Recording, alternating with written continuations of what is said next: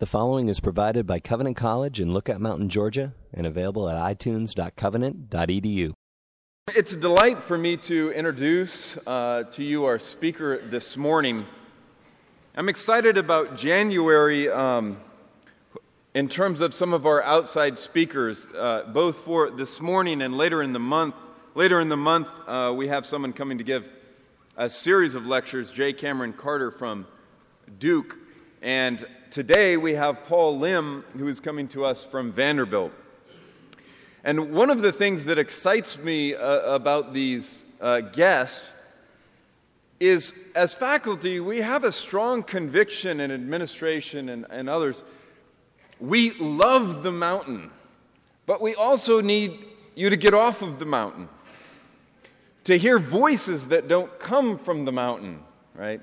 I know the Scots come from the mountain, but most of you are not actually Scottish, and anyways, you won't always live on the mountain. So, but we can't fit you in a bus. So in many ways, we need to bring people here.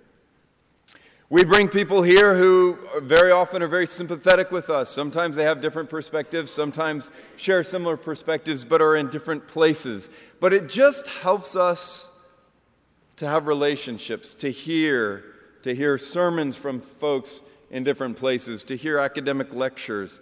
And so I hope you keep that in mind, not just in these lectures and talks, but throughout the time here at Covenant, whenever we bring in folks from off the mountain, how meaningful that is for us as students, faculty, and staff.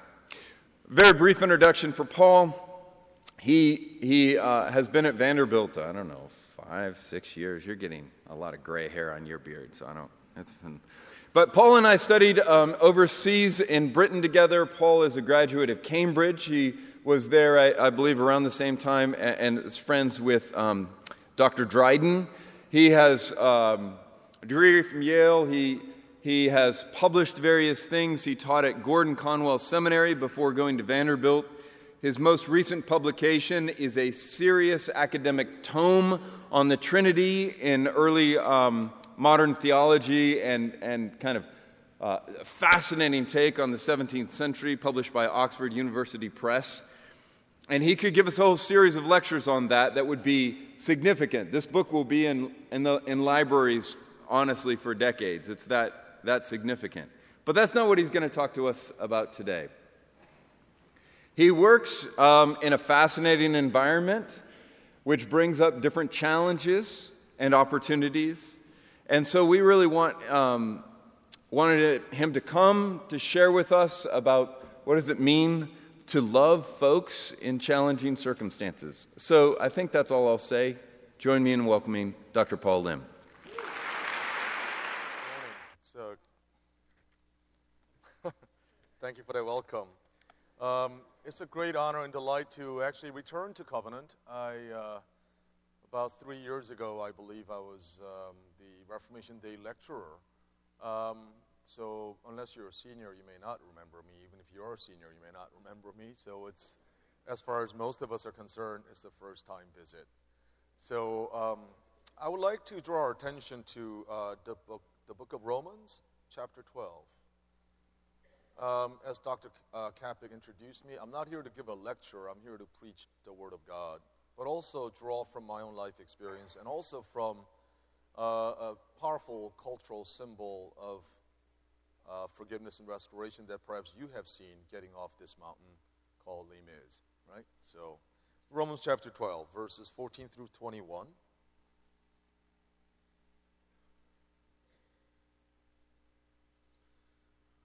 Bless those who persecute you. Bless and do not curse. Rejoice with those who rejoice. Mourn with those who mourn. Live in harmony with one another. Do not be proud, but be willing to associate with people of low position. Do not be conceited.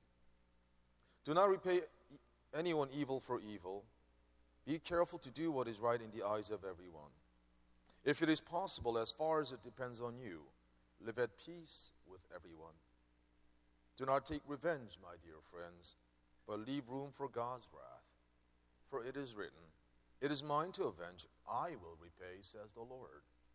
On the contrary, if your enemy is hungry, feed him. If he's thirsty, give him something to drink.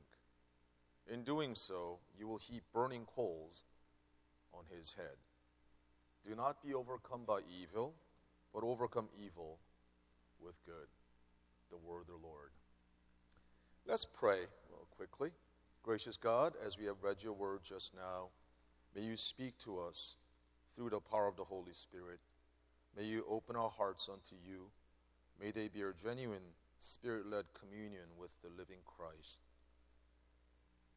May this be an encouraging and edifying time for all and a moment of glory for you. In Jesus' name, amen.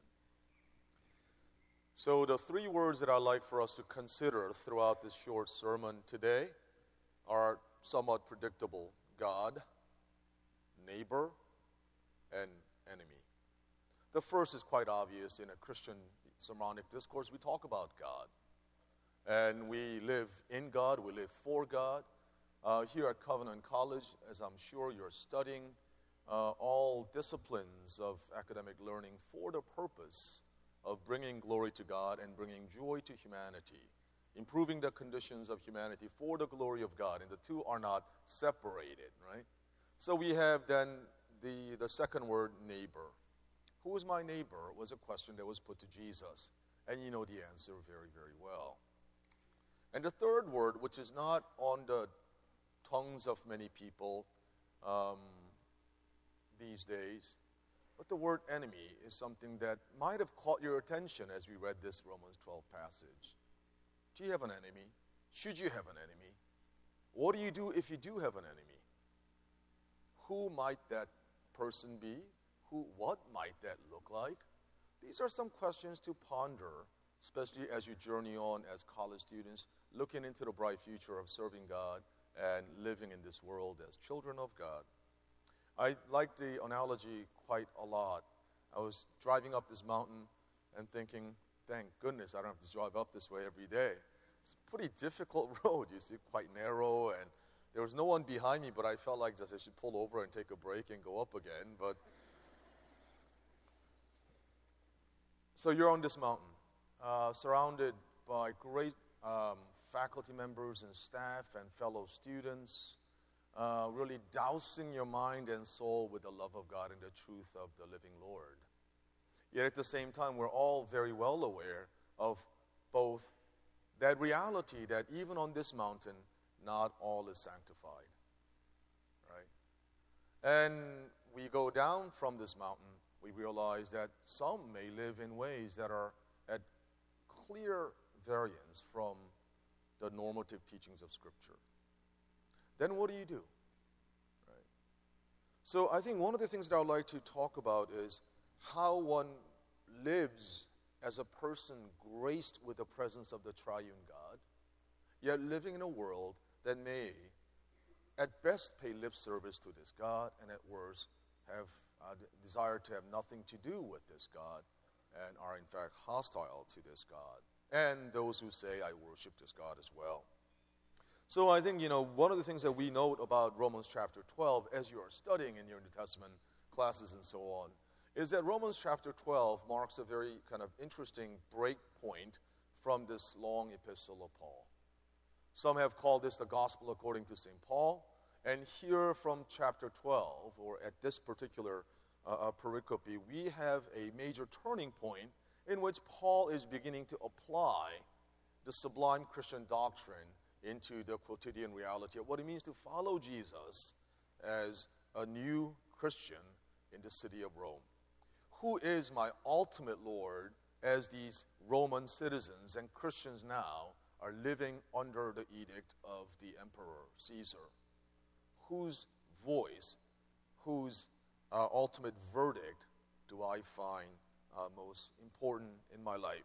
So chapter 12, Paul begins to talk about this, and one of the things that he talks about is this, that theology ought to lead to practice or praxis. Right doctrine leads to right doxology. The songs we sing are theologically rich, and the songs we sing ought to have some connection with the way that we treat our neighbor, how we think about if there is an enemy, and so forth and so on, and how we think about, above all, God.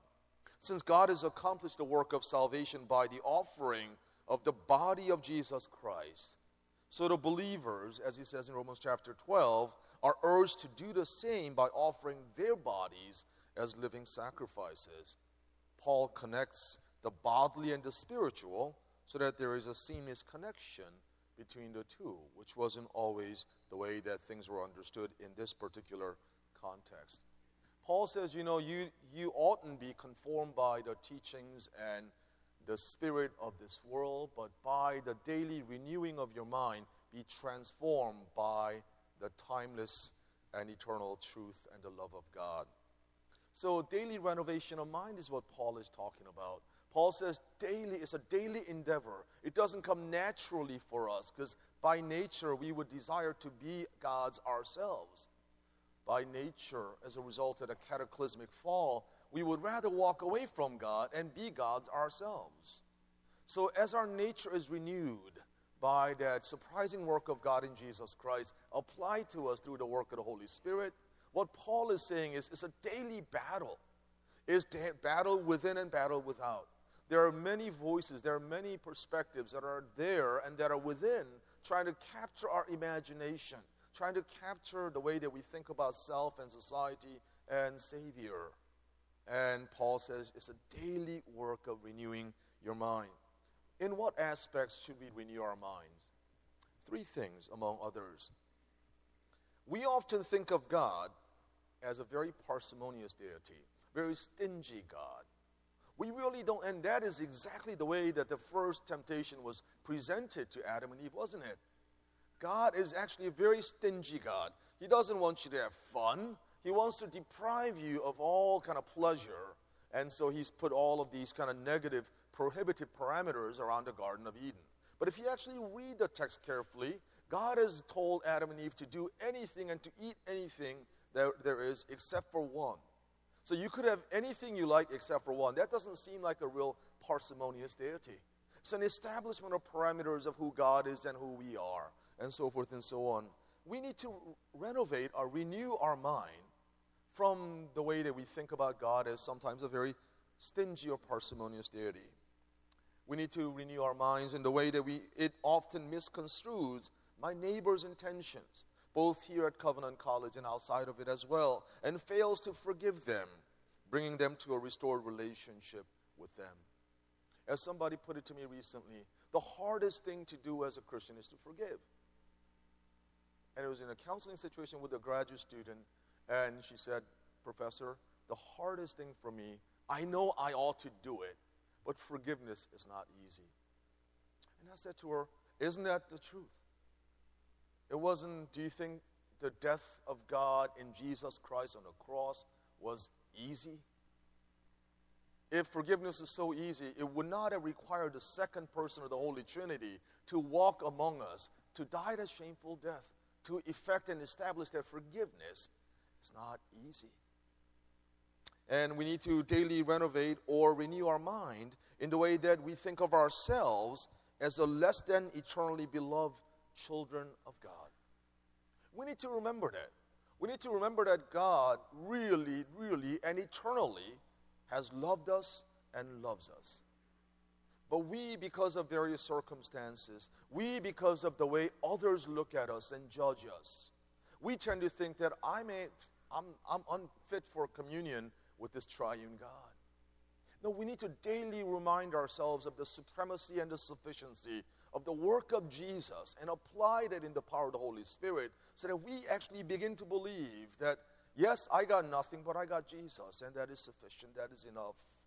My professor may not think I'm an A-level student, I may get a B- in my chem exam or calculus or Dr. Capek's theology class, but I know that in the eyes of the living God, I have aced it because Christ aced it for me.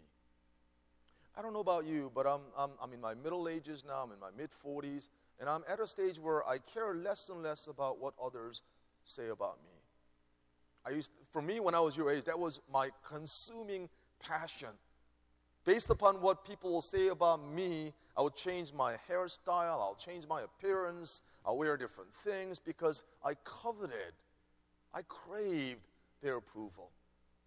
But with the daily renovation and renewal of our minds, we come to this point of recognizing the sufficiency of the approval that God has already sealed in the death and resurrection, the present intercession of Jesus Christ. So Paul says we need to renew our minds. Okay, well then, how do we renew our minds? Paul, from the passage that we have read, he begins to offer some really counterintuitive and countercultural advice in terms of living in the world, living amid the people who follow the dictates of a different empire, different God, different culture.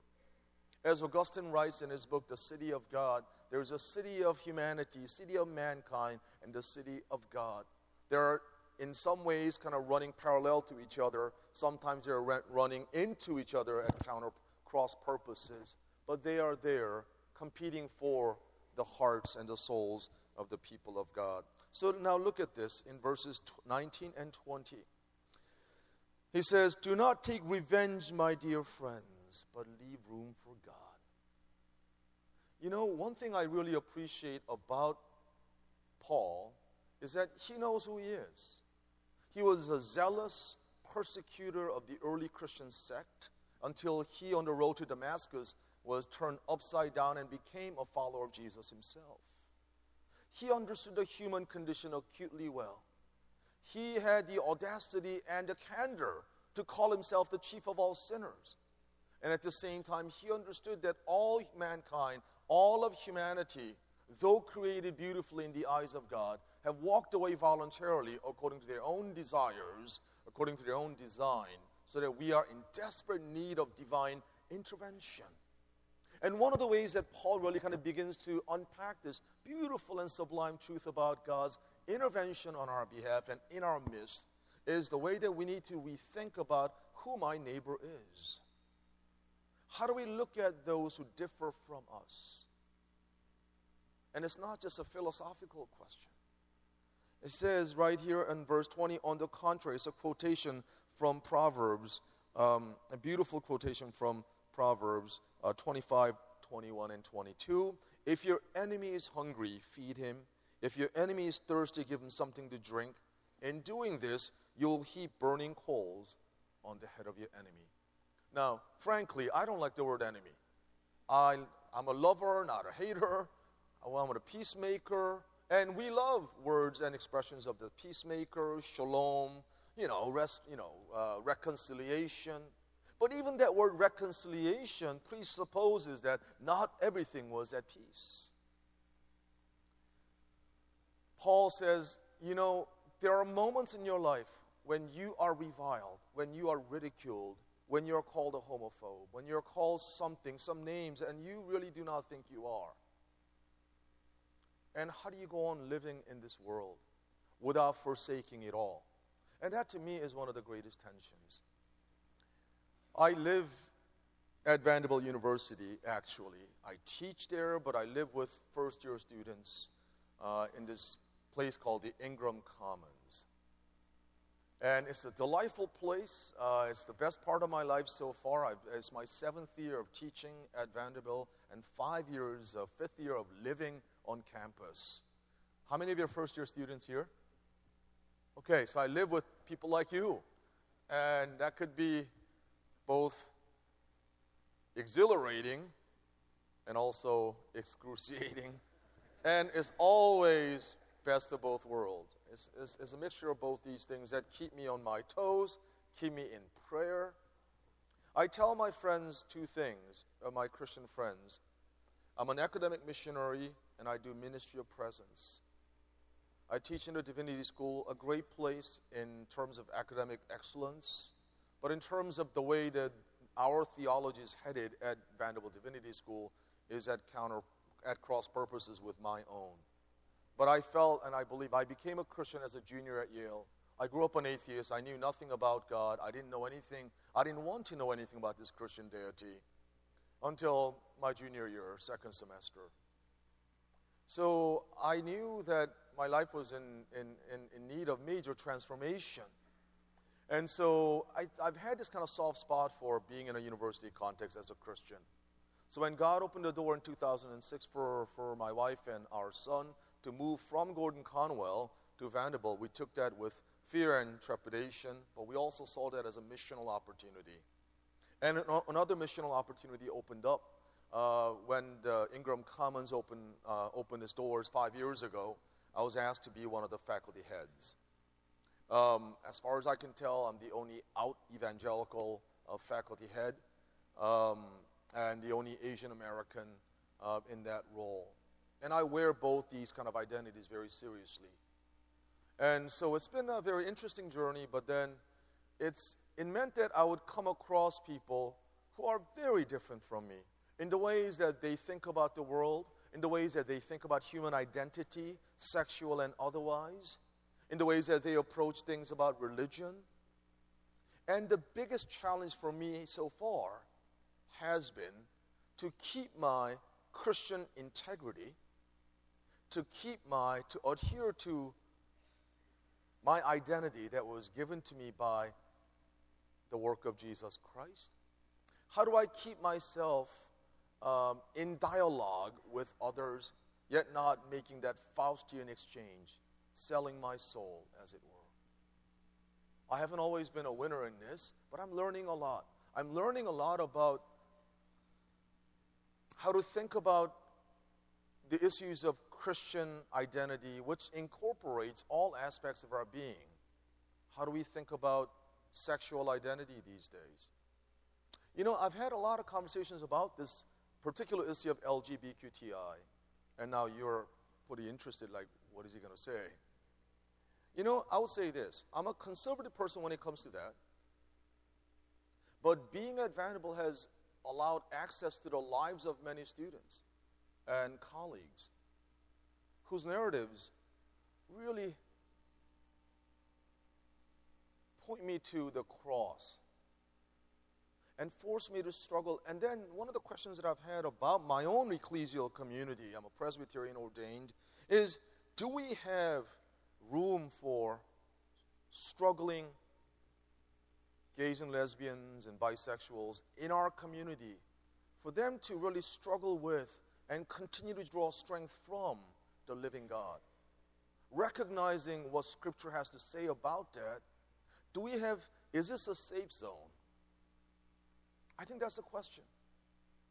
Because I've come to realize that I get hit from both sides. For my liberal friends, I'm way too conservative. For my conservative friends, just the fact that I even begin to talk about the church being a safe zone for people of all sorts who are struggling with all kinds of issues, suicidal ideation to sexual identity to just feeling just all around depressed about who they are. Is the church a safe zone for people like me, like you? Is it? That's the question.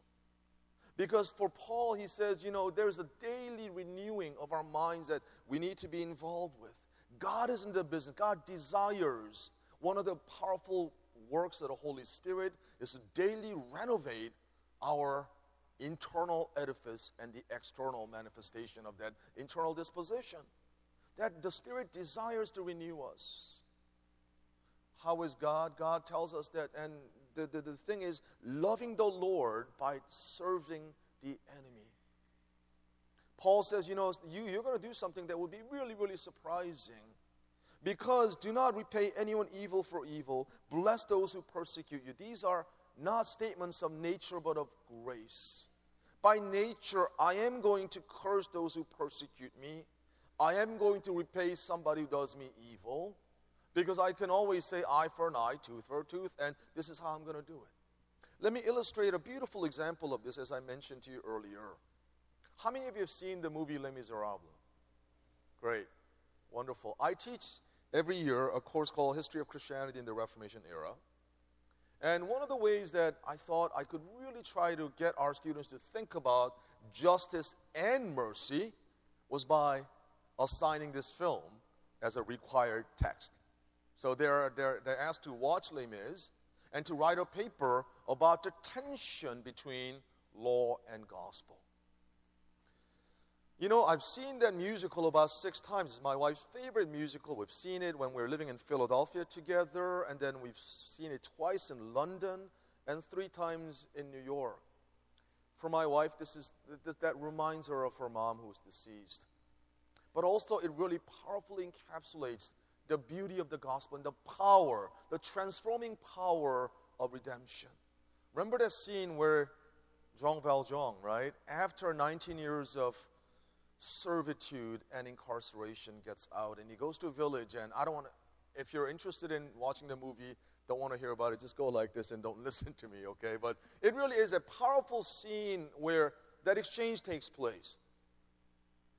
That Jean Valjean, who had stolen a loaf of bread and spent 19 years, and then he goes to this town, and then everyone is just like, they don't want to have him in their midst. He gets a night's lodging and free meal at this priest home. And after the meal, what do you know? In the middle of the night, there's a commotion going on because this man has stolen all the belongings, all the candlesticks and silverware that belonged to this priest. And in the musical, actually, much more powerfully, both the officers and the townspeople gather, right? And then they say, this man had the audacity to say that you had given all of these things to him.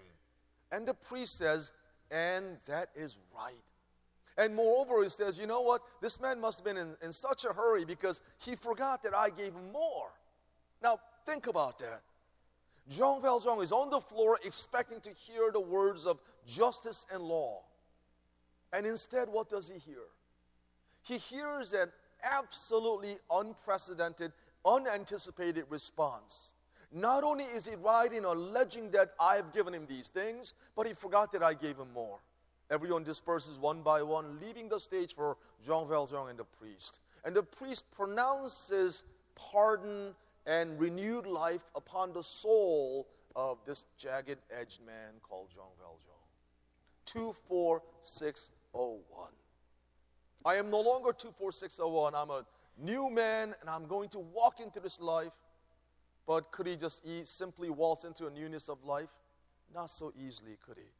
Because there was another man whose life's mission was to capture him back, and that's Javert. I don't know if you remember that song. He sings that beautiful song, very, very powerful song, standing atop this tower, right? And his desire is to capture that man. And says, Lord, and he sings a song unto God. It says, my way is, and this is Javert, who stands for law. It says, my way is the way of the Lord. And he sings to God and says, Lord, let me find him. And the powerful coalescence of these two individuals in the most unlikely circumstance. Javert meets Jean Valjean. But now who has the upper hand? Jean Valjean has the opportunity to get rid of this man who's been a haunting specter in Jean Valjean's life. Jean Valjean has the gun, could kill him, and everyone expects that to happen. He takes him to an alleyway, and he fires that shot, but into midair, powerfully symbolizing the work of forgiveness, powerfully demonstrating that Jean Valjean indeed was a changed man. He loved the Lord. He remembered the price of his redemption by serving his enemy in this fashion. Completely unexpected, completely unanticipated, yet he does. And Javert's response, and you know what happens to Javert? He cannot accept the fact that this low-life scum, ex-con 24601, is extending him the hand of forgiveness and restoration. So the only recourse available for him as a man of law without the gospel was that of taking his own life away. Now, friends, the time is up for us to conclude this message. What does that mean for us to live in this world as followers of Jesus Christ at Covenant College? You are aspiring to be, now you have some culture test on Friday, and that means I think you're trying to broaden your understanding of and appreciation for the manifold nations that God has created, right? I think that's what you're doing, no? And all of these things mean that you will have a lot of interesting hurdles and challenges and obstacles, but do not be afraid. Do not be afraid. Your God is with you. People may hurl epithets at your direction. Do not repay it. Love them, serve them, and continue to draw your strength from your friends, as I have in the latest struggle, and I'd be happy to share in a luncheon afterward. The struggle that I had, I drew strength from Dr. Kapik and from numerous friends, both within the state and within the country and much beyond. The Spirit will guide you. The Spirit will strengthen you. So may the Spirit do that for His glory and for your joy. May you love our Lord by serving our enemy and by loving the neighbor, for by doing so you will fulfill the law. Shall we pray together, please? Gracious God, we thank you. We thank you there that you're ever near us and with us in Jesus Christ. Lord, that daily renewal of our minds and living in this world, as you're preparing these students at Covenant College atop this mountain, as they're on the lookout for the world, as they're on the lookout for the signs of grace, signs of shalom, may they be the bearers of that good news in their life. May they bring that glad tidings of the gospel in their daily walk with you. And Lord, as you're calling them into various parts of the world where neighbors and enemies live together, may they continue to love you by serving the enemy, whoever it may be, they may be, she may be, he may be. May you continue to draw us closer to yourself. We have many questions and puzzles. We don't have all the answers, yet we know the one who has the answer, for He is the truth and love. We thank you for your work among us today. We love you, for you have loved us first. In Jesus' name we pray. Amen. The preceding was provided by Covenant College in Lookout Mountain, Georgia, and available at itunes.covenant.edu.